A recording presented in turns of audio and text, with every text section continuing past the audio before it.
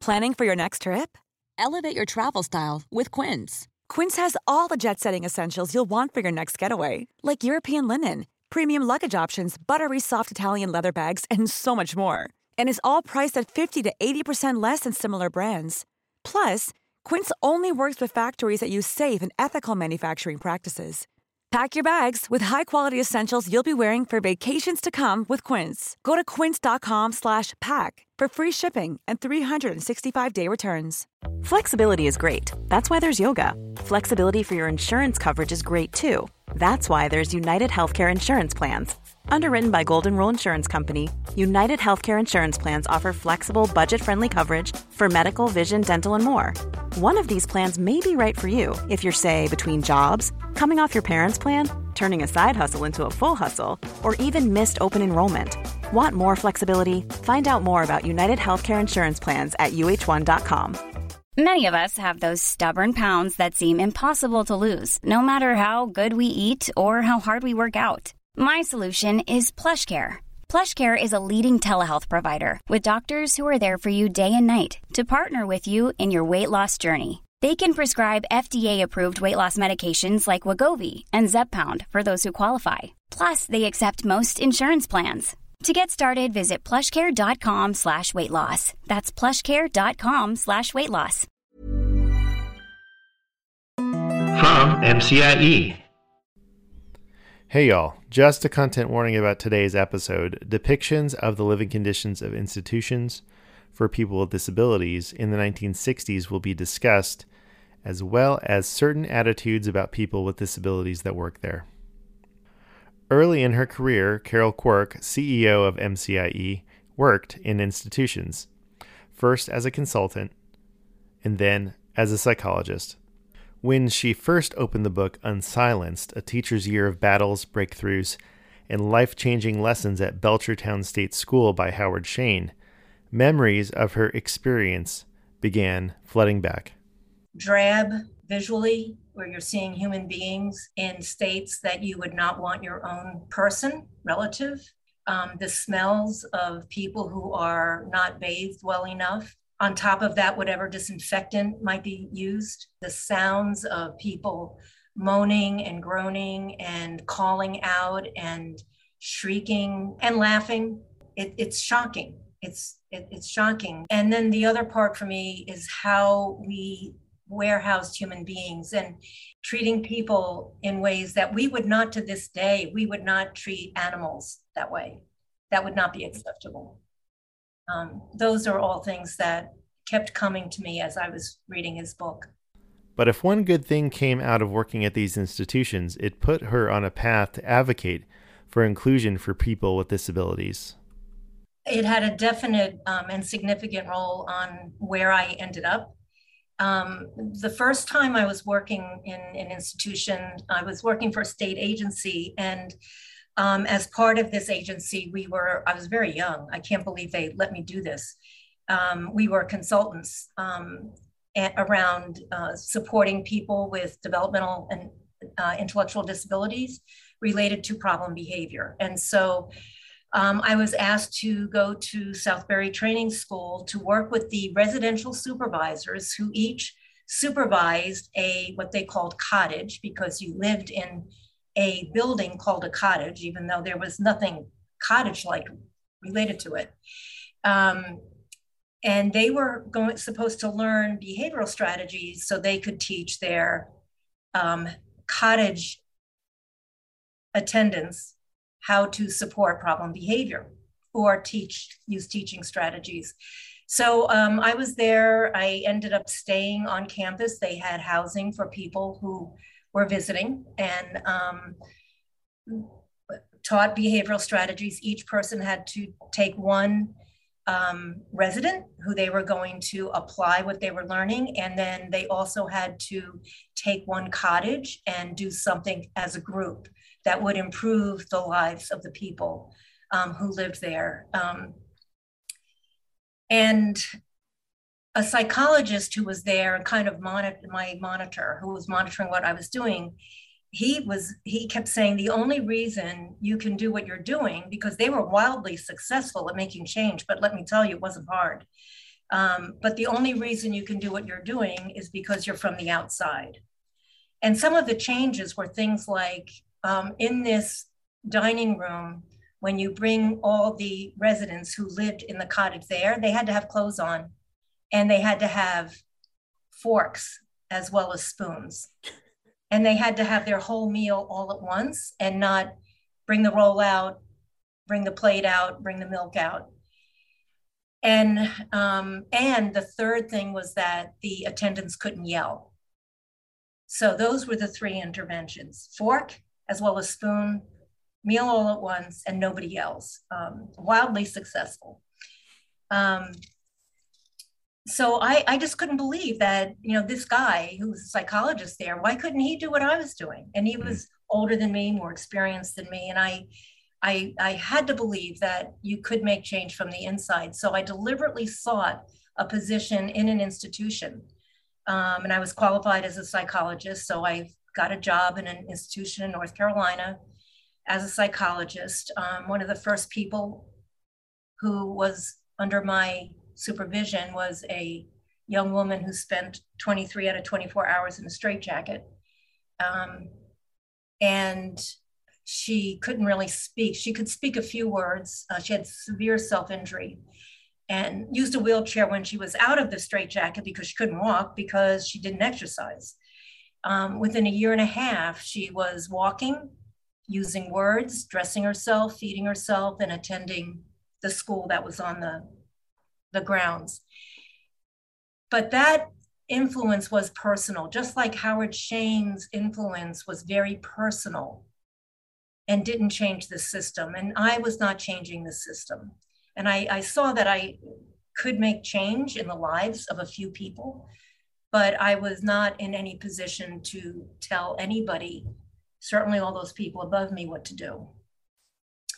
So I came to the conclusion that the only way to make change was to have that high level of influence or be from the outside, where you could come in and act in a way that gave a responsibility to the people who were there who had it, but influence them to make the changes to better lives of people with disabilities. And so I knew I had to learn things. I had to learn about systems change. I had to learn about how to run a business. I had to learn about budgeting. I had to learn about what worked, what are the strategies, the teaching strategies. So I moved over and took more, I got my doctorate, took coursework in education and business in order to figure out how to do something different to make a difference. So yeah, it really did. It really did put you on the path you are now. Yep. Yeah. Okay. So what would you want anyone who's listening to this interview or reading Howard's book, like what would you want them to learn from this experience, from your descriptions and from Howard's story? I think I would want them to think about the assumptions they make about people with obvious disabilities, especially when they see them in a group. In both institutions, I was in residential facilities, the units or the cottages, and the descriptions that I gave you about people moaning, groaning, moving, rocking. I saw young people eating threads that they tore off their sheets or off their clothing. This is contrasted with several years later after this experience. I went to a conference and it was specifically for autistic people who used augmentative communication or alternative communication or typed. And there were very few non-autistic people other than the helpers, whether it was a family member who brought them or a aide or somebody, a service provider. So I'd say nearly 50% of the people in attendance were not only autistic, but were severely impacted in terms of their communication and behavior. And I stood there and they were all doing the same things that I saw in the institution behaviorally. And these are communicators, maybe in alternative ways, but people who express their thoughts and choices and interests. And that hit me like a blow. What had we done as a humanity where we were warehousing these people, making an assumption that they didn't care, they didn't understand, they had no cognitive ability. And that is not true. How many of them were actually autistic people who couldn't communicate?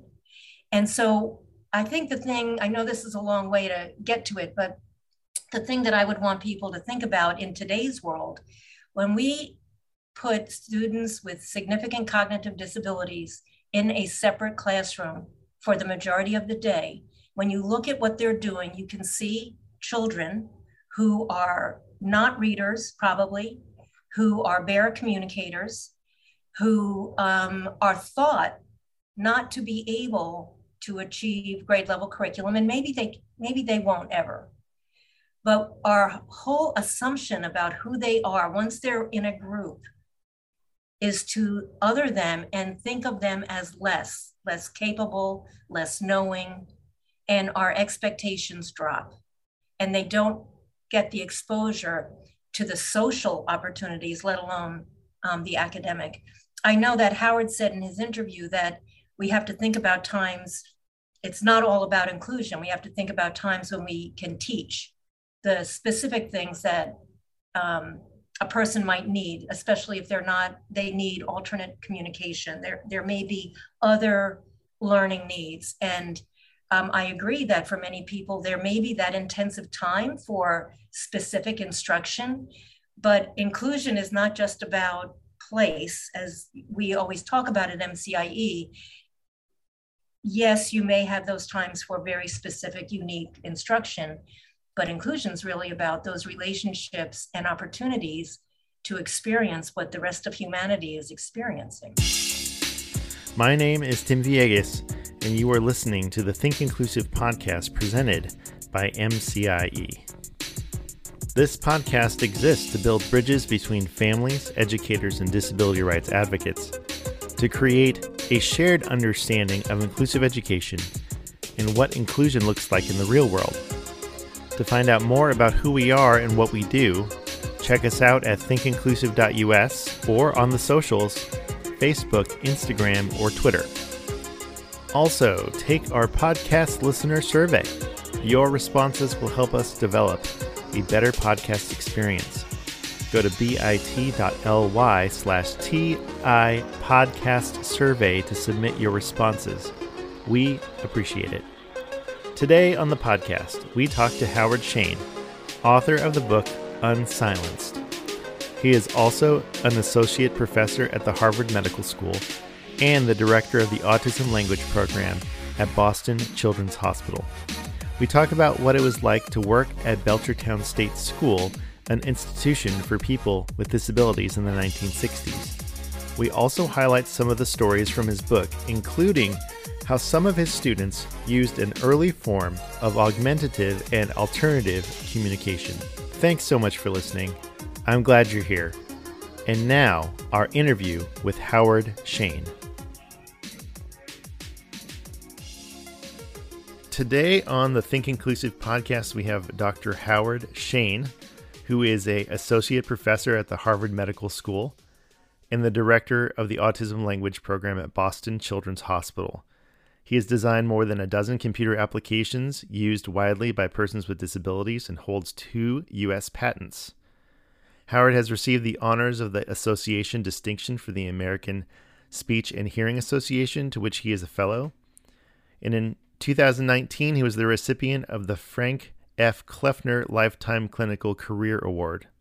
Dr. Shane has also received the Goldenson Award for Innovations in Technology from the United Cerebral Palsy Association, and authored numerous papers and chapters on severe speech impairment, lectured throughout the world on the topic, and produced numerous computer-based innovations enjoyed by persons with complex communication disorders. Howard Shane, welcome to the Think Inclusive podcast. It's a pleasure and an honor to be here.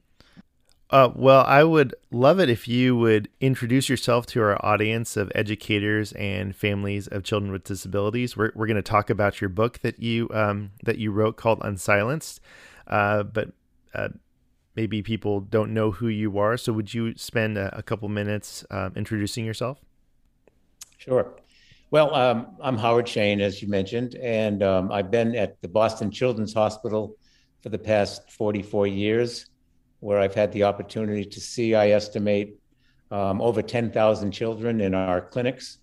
My focus ever since I started out as a teacher at the Belchertown State School in 1969, my professional focus has really been working with children who are, have what we would consider minimally verbal, a lot of other terms, sometimes nonverbal, non-speaking, and so forth, but children with significant, complex communication problems. Could you set the stage a little bit on what actually the living conditions were like in Belchertown when you first arrived? Well, I think it's important to understand me as a person back then. I had just graduated from college. I had a minor in education. I was going to be a history teacher. And at the time and in the where I was living, there were no jobs in history, teaching, a history teacher in a high school. And the only job in education that was available was at the Belchertown State School. I was, accepted basically by a phone call. I had no preparation. I did have a minor in education, but I didn't have preparation to work with individuals who had would considered having a disability. So I arrive at Belchertown, I meet the director of education, I go to the infirmary building where I was going to be the teacher. And I walked in, and the moment I walked into the building, my life changed. It was, you were assaulted by the odor, you were assaulted by the noise. And then we did a tour of the building, and I saw, young children living in a dormitory style, but 30 people in a room. They were in iron beds or cribs. The women on the first floor, men on the second floor, of all ages, and it was just nothing I had ever encountered, and even imagined existed. I was a pretty naive 22-year-old guy. So you did have some training to be a teacher, although, like you said, this was the job that was available, right? Yes. So in the book, you talk about using students' interests to guide them to learn. Was that something that was explicitly taught to you, or was that just innate, or something that you thought was a good idea and you went with it? Well, there was no real curriculum for me that had been designed. And I knew that from my own, the way I approach life, when it's something of interest, it makes a significant difference to the way you approach it, the way you learn about it. And I just felt that would be important in my way of teaching. At the time, I had also just finished reading the book Summerhill, which many people aren't aware of, but it was a philosophy that was started in England by A.S. Neal.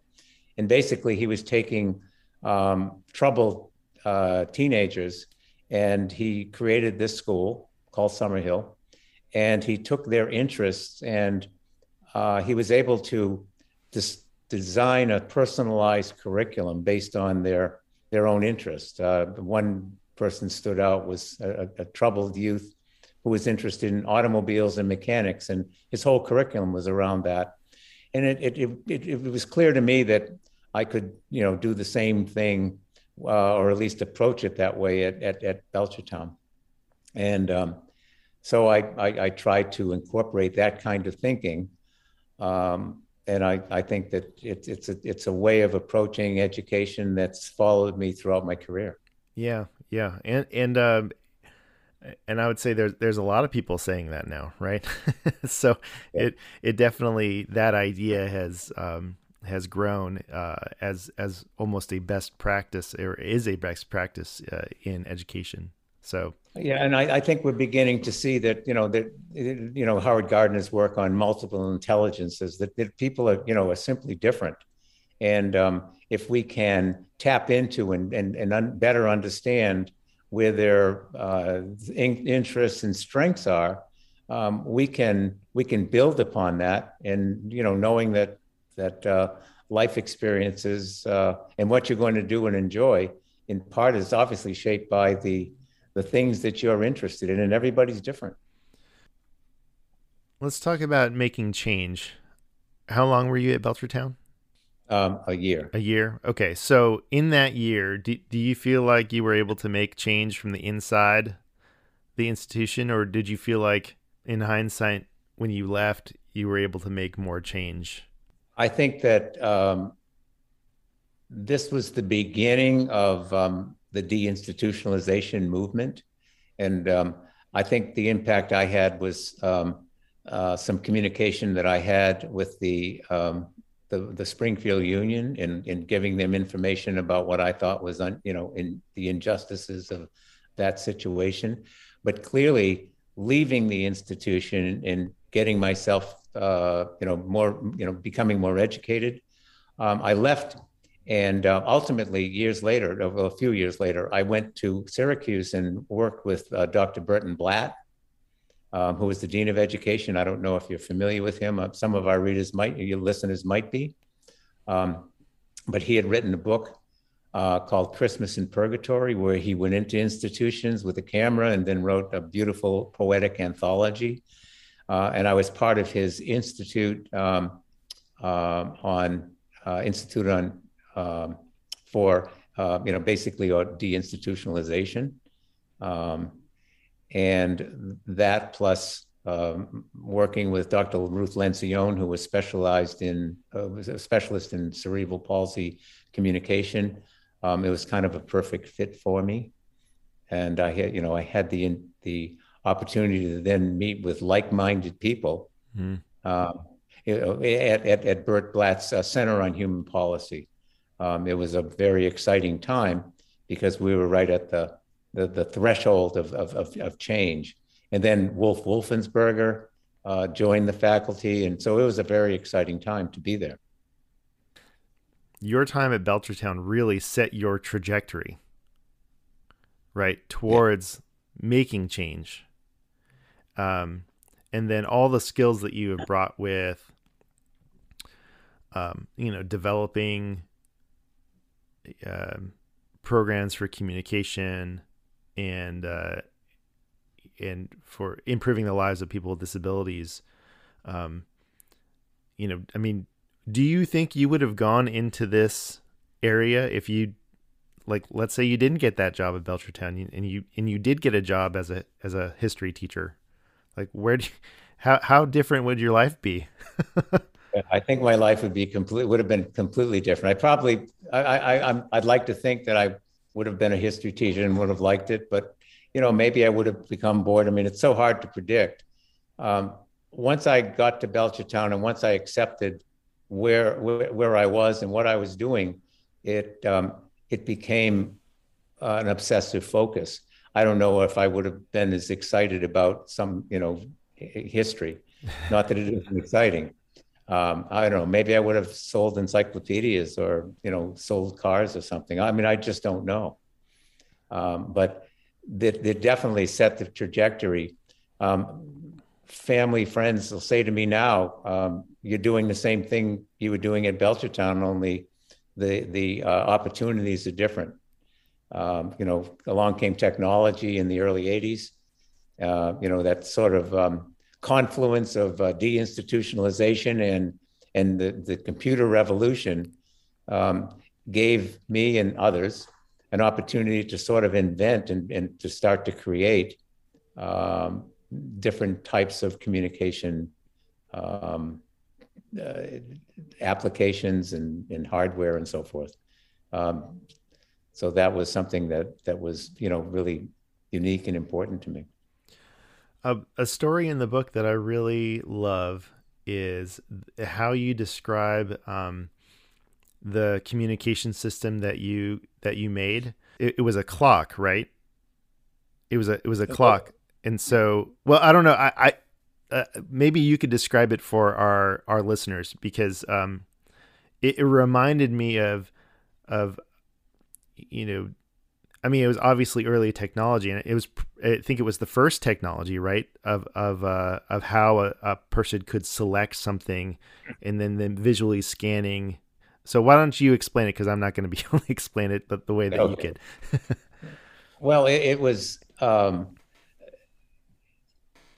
it occurred to me that in looking at a second hand on a watch where the second hand was pointing to numbers, that why couldn't you point to letters or point to pictures and so forth? And with that in mind, I, just put a template on an old clock, and we took off the hour and minute hand and just had the second hand going around. And then from there, I worked with some university students and a professor at the engineering school at UMass, and we began to build something that allowed this type of what later became known as scanning. And controlling, and using a mercury switch attached to the wrist. By turning your wrist, it completed the circuit, and it would start or stop this light going around the circumference of a circle. So it's also kind of a historical look at the beginning of AAC. Now, I don't want to claim that I'm the first person that ever thought about something like that. There was work going on in other places, but we just weren't in touch with each other. But eventually, it became what's now known as augmentative and alternative communication. And, then I was part of the formation of the name, augmentative and alternative communication, and got to know other people. And then it became a small industry of mom and pop stores. And now, we take an iPad, developed by Apple, and we can, create, incredible opportunities, or using an Apple Watch. So, by just kind of staying in touch with consumer products and watching the development of technology, all of this just grew. Let's talk about the future, because you saw this technology and you said, I could use this. I can use this to help students communicate, tell me what they want, make choices, stuff like that. So, as we've grown in technology and our capability, like, what do you see as our future, right? Like, what are some things that we could look forward to as expanding on this communication capability for people with disabilities? Well, I know that this wonderful podcast that you've created is about inclusion. And if I just take that theme and I think about technology, there's technology of the future, and some of the futures here, but I think it can have a real bearing on inclusion. So, for example, I mean, right now we just finished some studies using the Apple Watch as a way of delivering cues to children on the autism spectrum. So we compared the ability to read an Apple Watch when you receive a cue to looking at that cue being delivered by an iPad, and we found that they were comparable. And then we did a small study to get children to be able to deal with the sensation of wearing an Apple Watch, and then we did a study on usability where they could interpret the haptic or auditory cue of the watch and be able to receive the cue itself.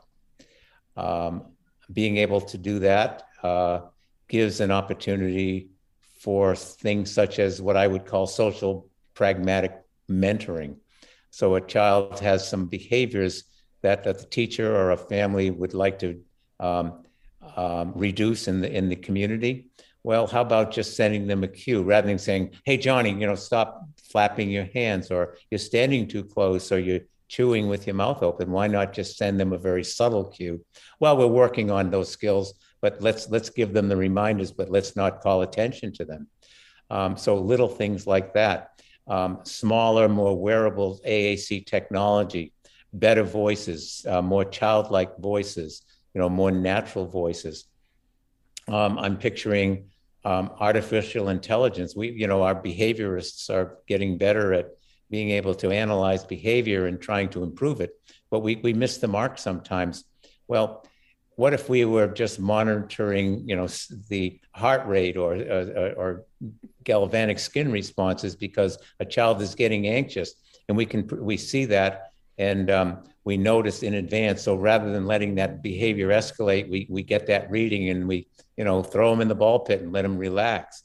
So I think that the future is going to allow that to happen.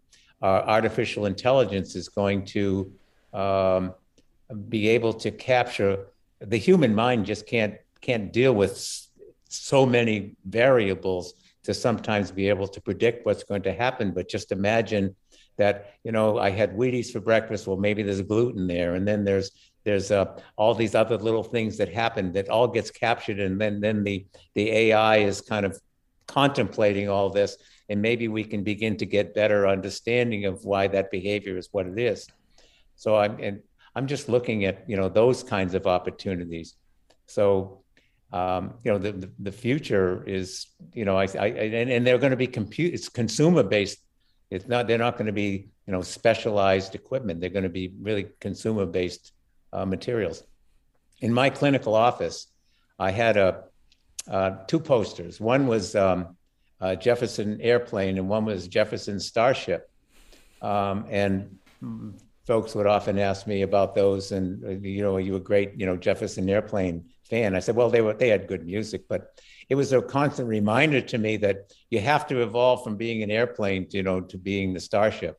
And that's what it's been for me for 52 years, I guess, is just moving from a airplane to a Starship, and it just continues. And it believe me, it's just my ability to just see what's available and just and my obsessive nature looking at how could I turn this into something that's going to help a child who can't speak or has a behavior problem or just trying to change behavior. Yeah, so you really see the consumer market for computers, watches, whatever smart technology, AI, as we're going to be using technology that's available for everyone. Right. But certain people can use aspects of that technology to make it to make life more accessible. Is that what I'm hearing? Absolutely. And, this work going on, we have a project going on now with augmented reality where we're trying to teach language concepts.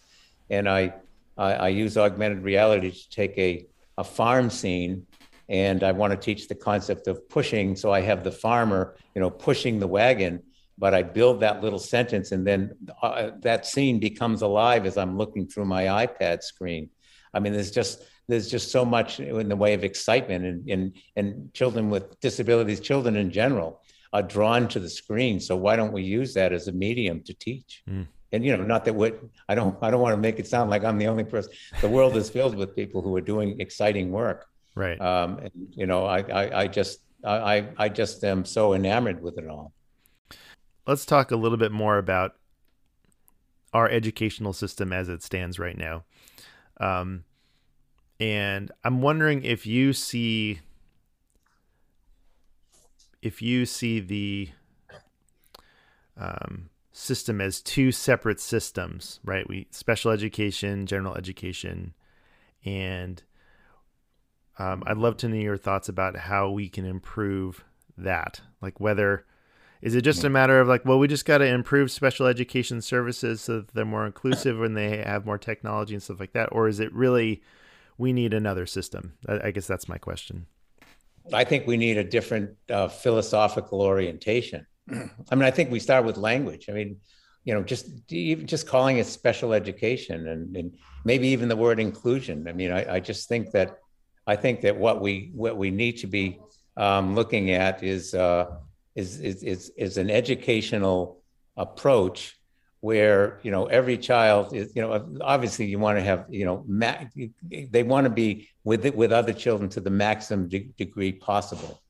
But if we call them, substantially separate or segregated classrooms, I mean, it's that kind of language, which I think is just all wrong. I think that we want children to be together, but part of it is a philosophy where children are just seen as children, and maybe it's a utopian dream. But I'm reminded of a book I read a number of years ago by Nora Gross. It was called "Everybody Here Spoke Sign Language," and it's about the deaf community on Martha's Vineyard. That before it became what Martha's Vineyard is now, as a vacation land, it was a lot of people from a particular region in England came to Martha's Vineyard, and they had a dominant gene that led to a lot of deafness. So a vast majority of people on Martha's Vineyard signed. And in the book, the interviewer is talking to this woman who experienced that. And she asked about some person, Jack Jones. What about Jack Jones? Said, oh, he was this tall guy with red hair and freckles, and he was very strong. And then the interviewer, Nora, said, well, wasn't he deaf? And she said, oh, yeah, he was deaf. That's when we're going to clearly have, an inclusive philosophy. So, how do we go about that? I don't know the answer to that, but I think that we start with children being in classrooms, and just as you get called out, you're going to go to band or you're going to go to some program. So you go off and you do some specialized reading, and just letting children be together as much as possible. But at the same time, we have to be realistic that there are learning differences, and you can't just throw children who have significant learning difficulties or who are minimally verbal, just putting them into a class and expect them to be learning. But there are ways of maximizing their interactions, bringing them into situations where they're learning and then letting them experience that. But at the same time, it sort of starts with, how do we get the whole school to kind of understand that? I work with a school in upstate New York as a research project, and in their school, this is, can I mention the school itself? And it's found me. It's the Fayetteville Manlius School in upstate New York, and in their elementary school, one of their elementary schools where we have our a program, there are children who are in a sort of substantially separate situation, but every classroom in the school is it's O'Neill is the last teacher of the last name of the teacher. It's O'Neill's Ocean, and another teacher could be Jones's Jupiter, but that's a general ed classroom. Mm-hmm. It's not this separate classroom. So I think it comes with language. It comes with all the technology opportunities. It comes with a philosophy of maximum exposure. I mean, that's the way I see it. And there's I think there's much to be done. A great deal of work in my little utopian dream, but that's how I think it should be approached. I think a lot of people share that dream. I hope so. Again, I this is just the way I think, and I know that there are a lot of much smarter people than me and who think about these things. Right. Yeah, but I think that's why I am excited for our listeners to hear your story and your thoughts, because we need to share each other's dream. We need to share our dreams with each other, is what I'm trying to say. I love the way that you're kind of framing technology as a way that our society can be more inclusive. Because I do think I think that is our future, So thank you for your thoughts about that. So as you were writing the book, was there a particular memory as you were writing that gained new significance as you wrote it? Anything that just was like, oh, now I'm remembering something different or something, more significant about it? I think that when I was writing the book, as I was capturing moments and situations, and it was about the students, for one, and a mentor who came to my class and really became a major force in my thinking as a mentor. And I think he was the mentor that every 22-year-old needs in order to sort of understand who they are and where they're going. But as I wrote about the students, it just made me all the more fond of them and what they did for me. There's one student who became a lifelong friend. He had cerebral palsy, Ron, and we'd meet regularly. Long after Belchertown, I was the best man in his wedding. We went to Red Sox games. When he finally got out and was living in the community, he was just this good guy. He couldn't speak, but he had, so I just happened to have this clinic at Boston Children's Hospital where he'd come and get, the latest technologies.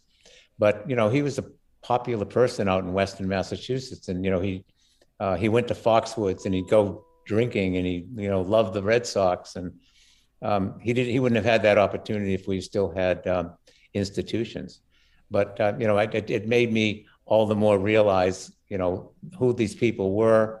And I tried to make that, part of the book is not just about the bleakness of the institution, but it's about what life was like for them, how the setting affected them.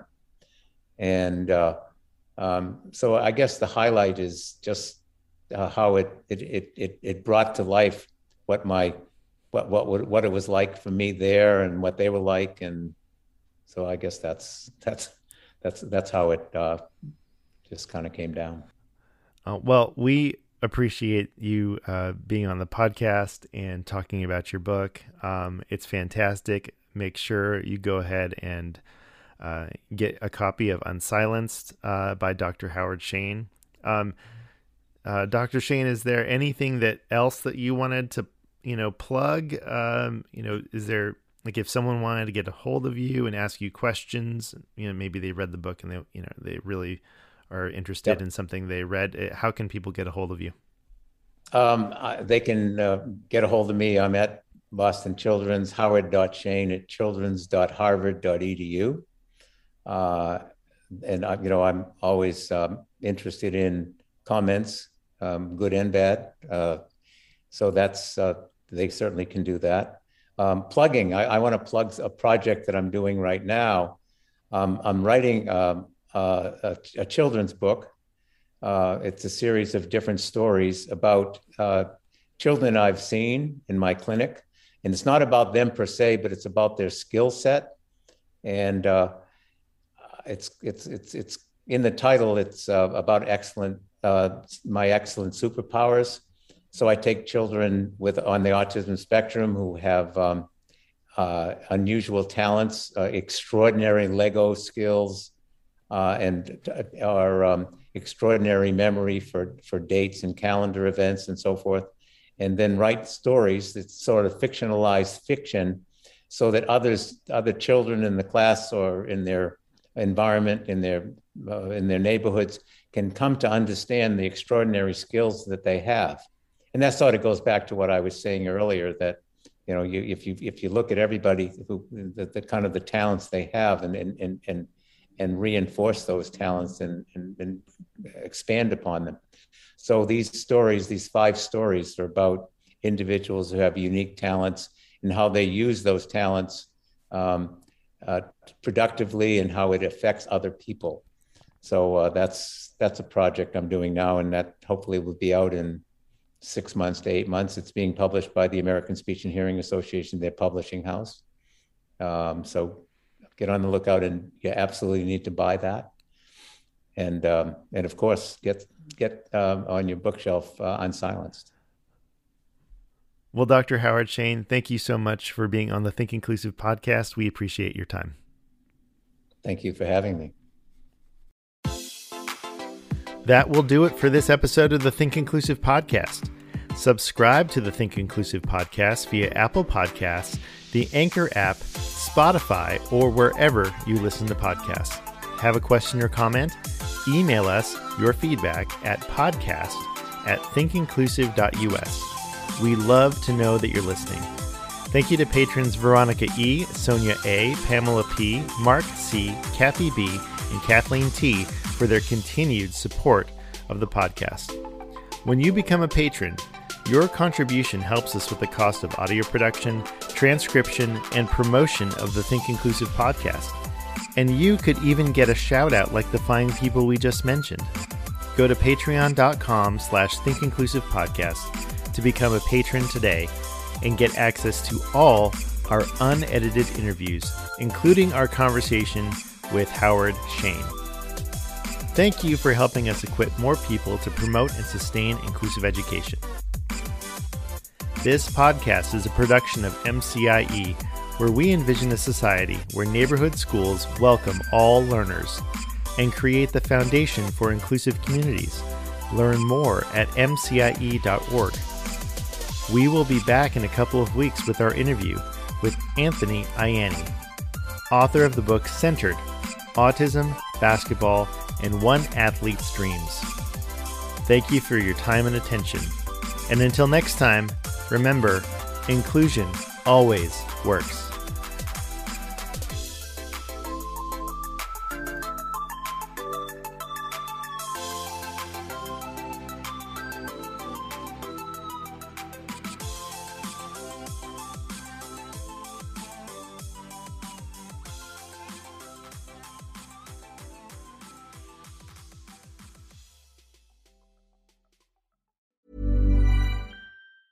Normally, being a little extra can be a bit much, but when it comes to healthcare, it pays to be extra. And United Healthcare makes it easy with Health Protector Guard fixed indemnity insurance plans. Underwritten by Golden Rule Insurance Company, they supplement your primary plan, helping you manage out-of-pocket costs without the usual requirements and restrictions like deductibles and enrollment periods. So when it comes to covering your medical bills, you can feel good about being a little extra. Visit uh1.com to find the Health Protector Guard plan for you. Hey, it's Paige DeSorbo from Giggly Squad. High quality fashion without the price tag. Say hello to Quince. I'm snagging high-end essentials like cozy cashmere sweaters, sleek leather jackets, fine jewelry, and so much more. With Quince being 50 to 80% less than similar brands.